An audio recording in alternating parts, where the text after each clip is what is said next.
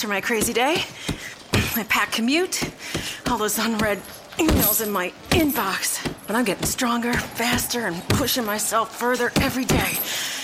I don't care if I'm not like everyone else. This punching bag is the best way to end my day. Whew. Fearless is knowing yoga isn't your style. That's the power of the Blue Cross and Blue Shield Federal Employee Program. Learn more about our healthy benefits at fepblue.org/getmore. Everybody, welcome to another episode of Locked On Jaguars. I'm Ryan O'Halloran of the Florida Times-Union. It is Monday morning, September 26th. I'm taping this on Sunday night, the 25th. Another loss for the Jaguars. Very familiar territory for the month of September. One win in September in Gus Bradley's 4 years as coach. The latest defeat, a gut puncher, 19-17. Baltimore wins on Sunday. Justin Tucker, a 54-yard field goal, which would have been good from 64, with 1:02 remaining. 4 segments for you coming up for this Monday morning, all reviewing the game. First segment, give you the nuts and bolts, some key statistics, some key plays. Second segment, I'll go inside the game with some details from my print edition main story. Third segment, extra points, 5 questions and 5 attempted answers. And we'll wrap it up with the 4th segment with the reporter's notebook. Bunch of stuff to talk about here on Locked On Jaguars. Let's start with the nuts and bolts of the game. Jaguars dropped to 0-3. Slow start, bad finish equals a loss. Ravens built leads of 7-0, 10-0, 13-7, 16-7. The Jaguars took their first lead with 7:27 remaining. Jason Myers' 49-yard field goal. That's where things got interesting because of the turnovers. The Jaguars weren't able to capitalize. Jaguars, once again, could not run the football. The run game is broken. 21 carries for 48 yards. TJ Yeldon and Chris Ivory combined for 18 carries for 31 yards. That's less than 2 yards a carry. This run game is broken. Guys are struggling to get back to the line of scrimmage. The Jaguars are getting whipped up front. Another concern. We'll get into this a little bit later. Quarterback Blake Bortles, 3 interceptions today. He had 6 in 3 games, plus a fumble, so that's 7 turnovers. Threw for only 194 yards on 38 attempts. So that meant no big plays. His longest pass was 20 yards. This team is not pushing it down the field enough. Allen Robinson was the leading receiver, 7 catches for 57 yards, 2 touchdowns, his 4th multi-touchdown game. Marquise Lee, 5 catches, Allen Hurns, 4 catches, Mercedes Lewis, 3, and Julius Thomas, only 2. Defensively, Jaguars played better. Baltimore was just 3 of 13 on 3rd down. Paul Posluszny, 12 tackles, Jonathan Cyprien, 10 stops. They had 2 sacks, one by Ngakoue, one by Malik Jackson, and they had their first 2 interceptions of the year, Posluszny and Tayshaun Gibson. Special teams made 2 big plays. Rashad Green had a long punt return to set up a score. Denard Robinson recovered a fumbled punt, which led to a field goal. Yeah, we'll get into that later as well. So, bottom line, 0-3, 0-2 in the conference. Jaguars last place in the AFC South. This was a tough one. Could be some ramifications if they don't win Sunday against Indianapolis over in London. When I get back, we'll go with Jaguars Insider. Welcome back to Locked On Jaguars. Time for the Jaguars Insider. In a hush locker room 30 minutes after the Jaguars' latest loss and their latest September to forget, receiver Allen Hurns could have been speaking for every offensive teammate. Quote, "I was expecting shots," end quote, Hurns told me. Expecting it because being aggressive and throwing downfield is what the Jaguars have done well since the start of last year. Expecting it because it represented the Jaguars' best and only chance at closing out the Baltimore Ravens on Sunday. Instead, offensive coordinator Greg Olsen twice called Chris Ivory's number, choosing to sit on a 1-point lead. It didn't work, and now the Jaguars sit at 0-3 after a 19-17 loss to the Ravens.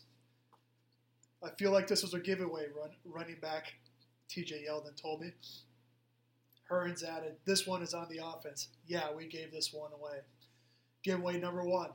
First down from the Ravens 31 after Tayshaun Gibson's interception with 5:17 left. The Jaguars led 17-16. Ivory, first down run, lost 2 yards. 2 plays later on 3rd and 10 and needing the pass, Blake Bortles was intercepted. Giveaway number 2, first down from the Ravens 29 after Paul Posluszny interception with 3:20 remaining. First down run, Ivory stopped for no gain. 3 plays later, Jason Myers' 52-yard field goal was blocked. Handed a reprieve, the Ravens calmly moved down the field and won it with 62 seconds left on the clock. Justin Tucker, 54-yard field goal. The Jaguars ignored their best playmakers. First down rushing plays aren't what this offense was built on. It was built on the shoulders of Hearns, Al Robinson, Julius Thomas, and Marcedes Lewis. I asked Hearns after the game about the play calling. Quote, Hearns said, quote, "We probably got a little conservative. That's what I'm thinking. That's frustrating, always coming up short. And at that time of the game, that's when you want to be active as playmakers and getting involved. But I trust the plan," end quote. The Jaguars' plan stunk. Their Jaguars' plan to run out the clock instead of adding a game-securing touchdown ultimately cost them. Coach Gus Bradley said after the game, quote, "We had opportunities, especially at the end. All we had to do was get a first down, and we didn't do that," end quote. This is where I disagree with Bradley. This should have been about just getting a first down. This should have been about putting the Ravens off the field, down 2 scores, down 8 points at the very minimum, losing hope. But it was clear from the first possession of the game the Jaguars shouldn't have counted on their running game to do anything with the game on the line. Instead of going for it, the Jaguars settled for it and were bitten. Said Marcedes Lewis when I asked him about coming close again. Quote, "Before we start to learn how to win games, we have to stop giving games away. I feel sick right now," end quote. A very telling comment from Lewis, who is the longest tenured Jaguar player in more than a decade. Once again, the Jaguars 0-3 should feel ill about their September, but the time isn't on Gus Bradley's side like the previous 3 years. His seat is figuratively aflame. If his team departs Wembley Stadium next Sunday winless, Bradley may pay the price. Quote, "I believe in this team," end quote, Bradley said. "We just didn't do enough good things. It sounds like a broken record a little bit, and it is," end quote. Oh, it certainly is a broken record. Under Bradley, the Jaguars are 12-39, and this was just as disheartening a loss as the Green Bay defeat September 11th. It should have never come down to the Ravens getting a chance to win it. The can't capitalize off a takeaway theme began midway through the 4th quarter. Trailing 16-14 with 9:01 to go, the Jaguars started at the Baltimore 39 after Devin Hester muffed a punt that Denard Robinson recovered. The sudden change the Jaguars needed was created, but Ivory gained a yard on first down. Another first down run. That triggered the start of the run on first down and instead of take a shot to the end zone theme. They settled for Myers' 49-yard field goal with 7:27 to go to give the Jaguars their first lead. Things didn't improve after the aforementioned interceptions the first 2 of the Jaguars season. Just add the offensive play calling to the list of problems the Jaguars would take with them to London later this week. Their quarterback has regressed, 7 turnovers in 3 games. Their running game is a joke, 2.8 yards per carry. Their level of discipline is occasionally non-existent, 14 more penalties than their opponents. Bradley, in his opening statement to the media today, said, quote, "We're well aware of the situation we're in right now. As the head coach, I'm the problem solver. We have to solve these problems and quickly. That's exactly what I told the team," end quote. It better happen soon, or Shad Khan may give up on Bradley. That's the Jaguar Insider. We'll be back with Jaguars Extra Points in just a sec. Welcome back to Locked On Jaguars. Time for Jaguars Extra Points. 5 questions and 5 attempted answers off the Baltimore win/Jaguars collapse. 19-17 Ravens win it. Question number 1. When did it become clear the Jaguars would lose to Baltimore? Answer. As soon as Jason Myers' 52-yard field goal attempt was blocked. The Ravens trailed by 1, had no timeouts remaining, and only 2:59 to work with. No matter. It was over. Baltimore is an elite team, even though they're 3-0, but has a Super Bowl winning quarterback in Joe Flacco and veteran offensive skill players in Steve Smith, Justin Forsett, and Dennis Pitta, who don't squander chances over and over again. They were given a reprieve. They took advantage. We realized the defense for the Jags had made several big plays. It was the Jaguars' way to lose a game that was handed to them. Flacco completed passes of 4, 4, and 5 yards before the 2-minute warning. 4 plays later, Justin Tucker drilled a 54-yard field goal with 1:02 left for the win. Question number 2. A third straight opponent destroyed the Jaguars' running game. Totally hopeless, right? Answer, yep. And this is one of the most stunning developments about the Jaguars' offensive woes through 3 games. The Jaguars should bring in forward Buffalo offensive coordinator Greg Roman, fired 2 weeks ago, to take a look at the run game scheme. Roman has a long association with general manager Dave Caldwell. We thought the improvement of the offensive line, the maturation of TJ Yeldon, and the arrival of Chris Ivory would trigger a run game boom. Problem is, we don't see any variety with the scheme. It's basic stuff and bad results. Please, let's not have receiver Allen Hurns motion inside to be a run blocker. First, it's a giveaway of what play is coming. And second, Hurns is here to catch passes, not seal off linebackers and safeties. The Jaguars should feel fortunate he hasn't been hurt yet. Question number 3. The Jaguars keep committing bad penalties. Why doesn't Coach Gus Bradley take away playing time? Answer, because he doesn't want to make the team worse. Teams are allowed to dress only 46 players on Sundays and 3 are specialists. Coaches don't have the luxury of taking players out of the game because of mistakes or penalties. Bradley did take Dante Fowler out of the game after his second bad penalty Sunday, but it made no sense to keep his second best pass rusher on the bench for the next third down. All Bradley can do is keep stressing the importance of not committing penalties and hope it finally registers. The Jaguars have 30 penalties this year. We'll get in more into the penalties on the next segment. Question number 4. Is it time to be worried about quarterback Blake Bortles? Answer, yes.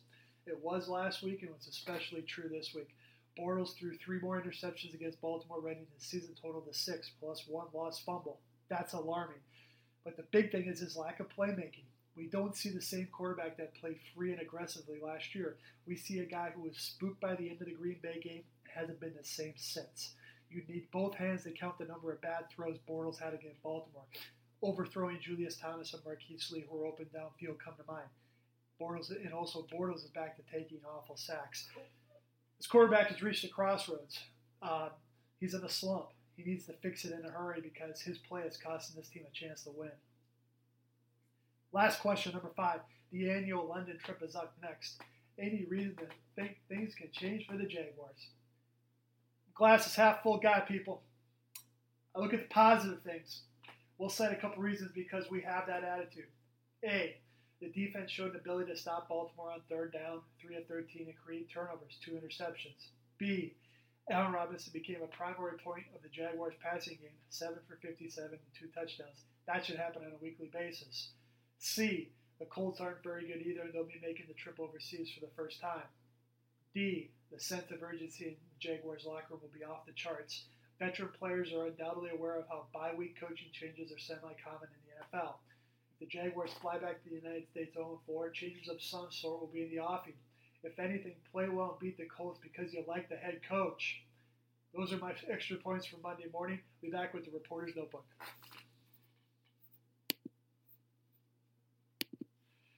Welcome back to Locked On Jaguars. I'm Ryan O'Haller, and our final segment is the Reporter's Notebook. First topic, penalties. The Jaguars' penalty problem continued in Sunday's loss to the Baltimore Ravens, even though their infraction and yardage totals were actually lower than the losses to Green Bay and San Diego. The Jaguars were called for 7 penalties, totaling 75 yards against the Ravens. Quote, Gus Bradley said, "Our penalties were down, but we still had the foolish penalties," end quote. At least 4 penalties I thought stood out as being preventable/foolish. First one, defensive end Yannick Ngakoue was called for unnecessary roughness after he was engaged with tight end Crockett Gilmore. Instead of the Ravens going 2nd and 8 from the Jaguar 19, they had 1st and goal from the 9. Quarterback Joe Flacco scored 2 plays later for a 7-0 lead. Right tackle Jeremy Parnell's iffy downfield holding penalty in the second quarter wiped out a 22-yard catch and run by tight end Mercedes Lewis. Instead of 1st and 10 from the Baltimore 30, the Jaguars had 2nd and 7 from the 45 and punted 3 plays later. Next one, first the Dante Fowler's penalties. Call for unsportsmanlike conduct on Justin Tucker's missed 57-yard field goal to end the first half. Fowler tried to leap over the Baltimore offensive line, which is allowed, but he made contact with a Ravens blocker, which is not allowed. The 15-yard penalty moved Tucker up to 42 yards for the field goal on an untimed down. He hit it to give the Ravens a 13-7 halftime lead. I asked Gus Bradley if Fowler knew the rule, and Bradley told me Fowler was, quote, aware, end quote, of the rule.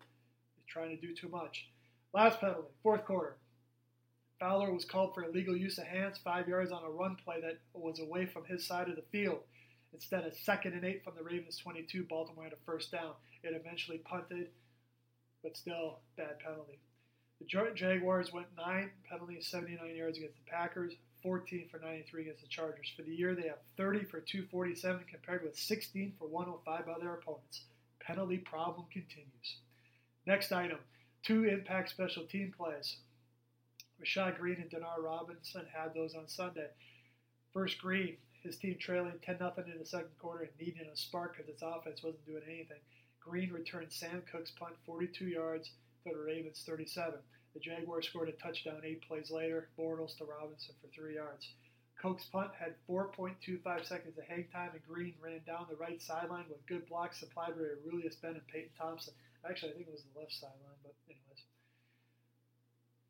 Robinson's big play came with the Jaguars trailing 16-13. Devin Hester called for a fair catch, but muffed it. Robinson recovered. Jaguars ended up kicking a field goal with that green field position. We got into that, how the opportunities were missed. Next item, run game still broken. The debut of Chris Ivory didn't spark the slumpy Jaguars run game. Ivory carried 12 times for 14 yards, a 1.2 average, and his longest carry was 4 yards. TJ Yeldon, 6 carries, 17 yards. For the season, Jaguars tailbacks have combined for 112 yards on 50 carries, a 2.2 average. I asked TJ Yeldon about this, and he said, quote, "I can't tell you, man. We have to look at the film and get better," end quote. I asked Bradley about it. Gus said, quote, "just maintaining our blocks," end quote. "That's a very good defense we face. Very stout front, and they've been very good against the run," end quote. Odrick's streak ends. Defensive end Jared Odrick saw a streak of 82 straight games end Sunday because he was scratched with a triceps injury. Also inactive and hurt, Prince Amukamara, hamstring, Brandon Linder, knee, Kevin Beecham, concussion, Ben Koyak, knee. Amukamara missed his 2nd straight game. Linder, Beecham, Odrick, and Kayak missed their first. Defensive end Tyson Alualu started for Odrick, was active for the first time this year. Finally, an end quote.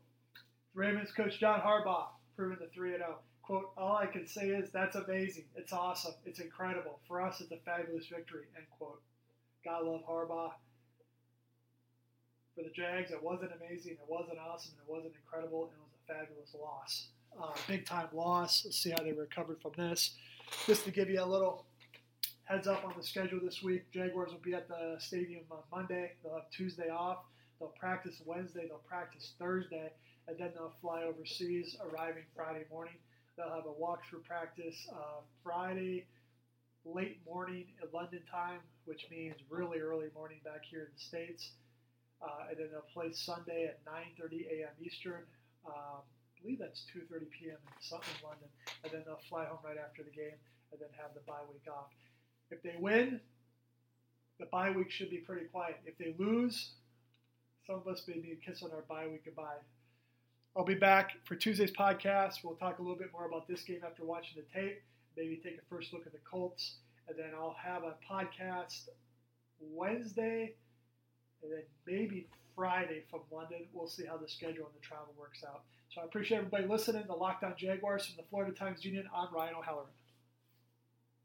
Is democracy in danger or decline? Condoleezza Rice, William Galston, and Carlos Gutierrez and others take on this question in the fall edition of The Catalyst, a journal of ideas from the Bush Institute. Surveys show Americans place less trust in institutions like the media and business. Others contend America has faced far more challenging periods and emerged strong. Leading policymakers, Bush Institute experts, and respected journalists take on this debate. Read about it at bushcenter.org/catalyst.